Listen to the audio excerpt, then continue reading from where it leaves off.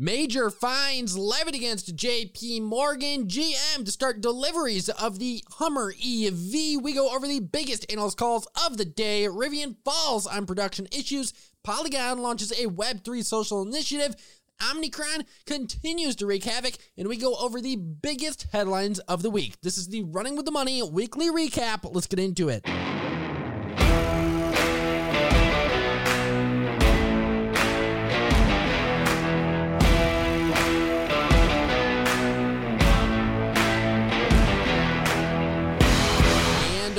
Are back and welcome to another episode of the Running with the Money briefing or recap, depending on which episode you're listening to, powered by Pounding the Table. Either way, what a day in the markets. Crazy volatility. We see the Dow Jones down 358 points, NASDAQ up 59, and the S&P 500 down 22 after a very much negative start to the day, and yesterday having major selling amongst the markets. So let's get into the biggest headlines of the day. And the first thing we need to start with are these fines being levied against JP Morgan. So JP Morgan Chase will be paying $200 million in fines to two U.S. banking regulators. That's right, two of them, the Securities and Exchange Commission, the SEC, and the Commodity Futures Trading Commission, both levying fines against JP Morgan. The SEC's $125 million for, in essence, JP Morgan not keeping proper records of communications and letting their employees use apps such as WhatsApp to, in essence, communicate illegally. What we also see here is the Commodity Futures and Trading Commission going after them for the same exact thing, unapproved communications, since at least 2015. For those of you who don't know, federal law does require big financial firms or financial firms in general to keep very meticulous records of any sort of communication, and that includes electronic messaging. And JP Morgan did not follow the rules here, fined $200 million between two major regulators. Now, shifting into our second largest headline of the day, and it's a company-specific one. It comes down to General Motors. That's right, GM is finally going to begin customer deliveries of the GMC Hummer EV. Now, once again, to give you a little background on the GM Hummer EV, this is really their first major EV launch. You take a look, and it is the first vehicle of GM's to include their Ultium platform. And basically all that means is it's their in-house EV motors and batteries. And, you know, it's really the first time that their in-house components are being used in their EV products. So this is big time stuff.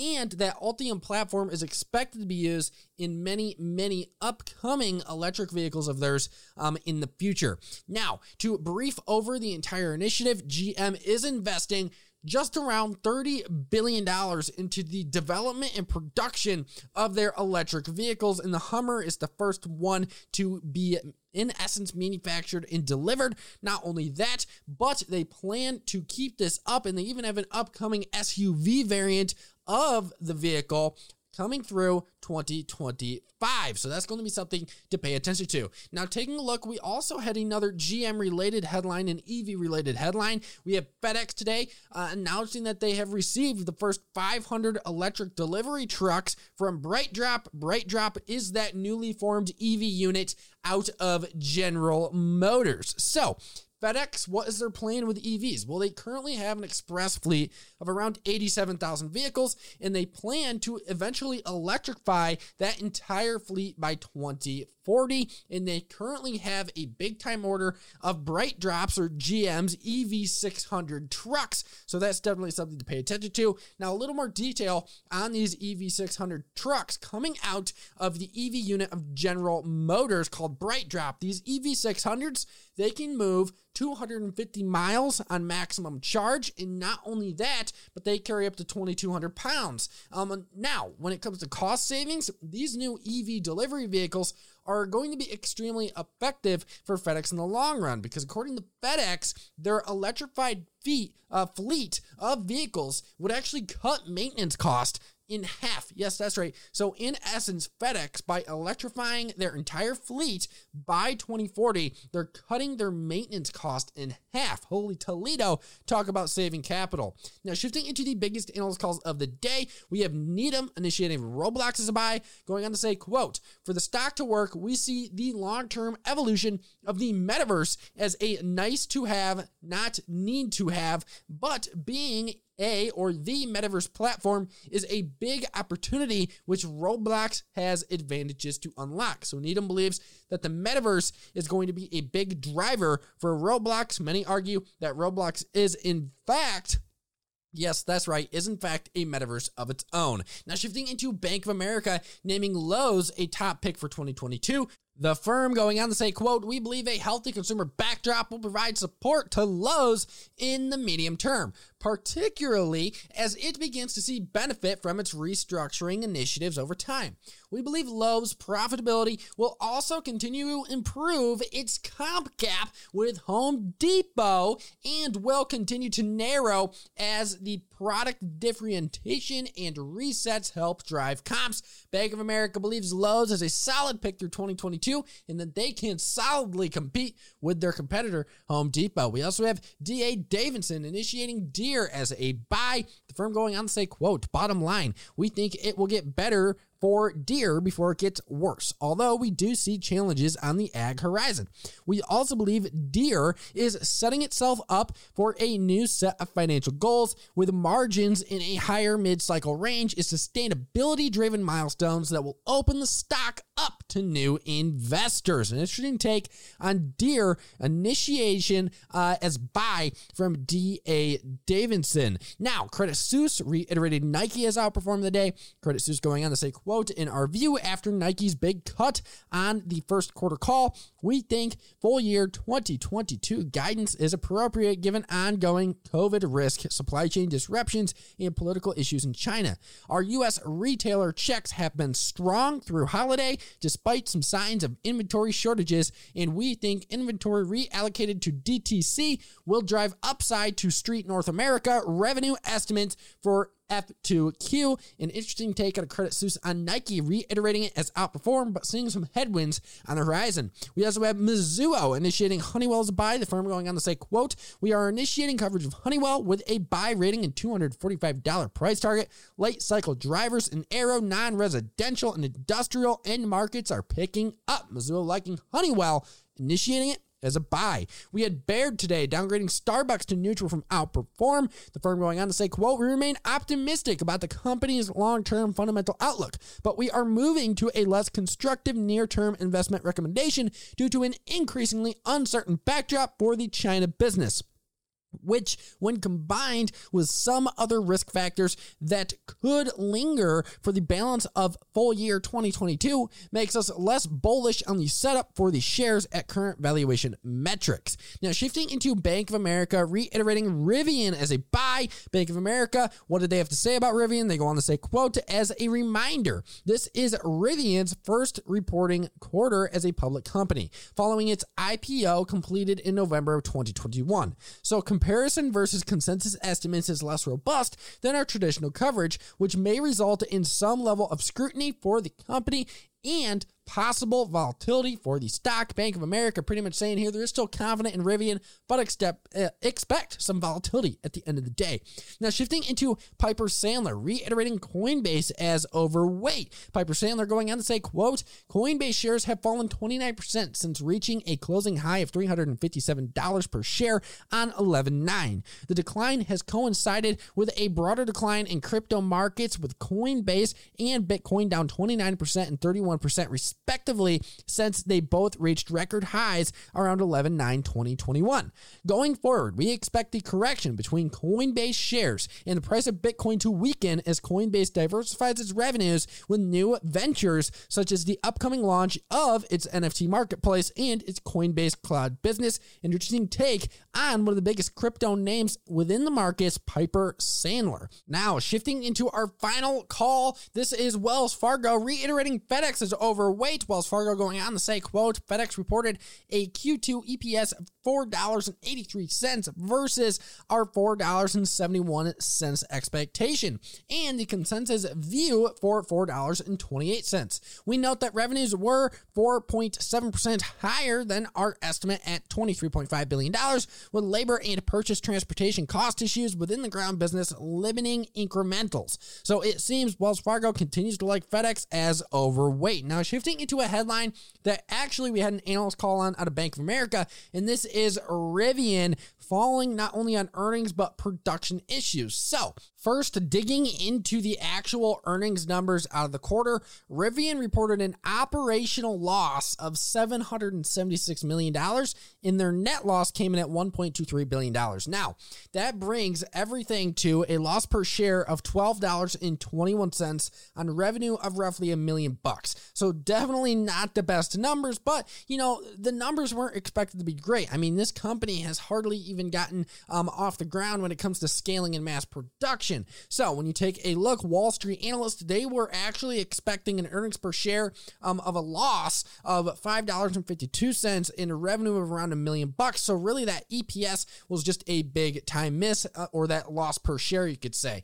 But really the big headline coming out of this reported quarter was when they said that they're going to miss their 2021 production target of 1,200 vehicles by, unquote, a few hundred vehicles. They're going to come up a few hundred vehicles short. Now, why are they coming up a few hundred vehicles short? Well, management noted that they are facing supply chain issues, specifically when it comes to semiconductors, and also they're struggling to ramp up the complex production of these complex batteries is really what Rivian is struggling with right now. But there was some positive news. So when it comes to reservations and the R1T reservations as well as the R1S SUV reservations, those totaled 71,000 as of December 15th, and that's up 28% from the 55,400 vehicles in November. So reservations drastically increasing. They also confirmed the plan for their new $5 billion plant in Georgia to be expected to come online in 2024. So that's a net positive. And also, Rivian noted that they produced 652 R1T and R1S vehicles, and that 386 of those had been delivered. So overall, some pretty big misses when it comes to Rivian. In the big time negative coming out of their first reported quarter was the fact that they're going to miss their 2021 production and delivery targets. So definitely something to note there. Now, shifting into the crypto world, we have Polygon launching a Web3 social media initiative with 776. And this comes for Polygon just after they acquired Zero Knowledge startup Murr for $400 million, or a deal that was worth $400 million. And that was going to bring more people to Web3. Now they're shifting into a Web3 social media initiative with 776. So this is big time stuff. Now, this Polygon and 776 partnership is worth around $200 million, and it is going to support social media projects on Web3. So we did get commentary out of the COO of Polygon and the general partner of 776. So when it comes to the Polygon COO, Sandeep Nawal, he went on to say, quote, with Web3, users create the value, control the network, and reap the rewards. This is not just a different way to share lolcats online, though we love those. We are inventing new high-fidelity means of transmitting culture itself.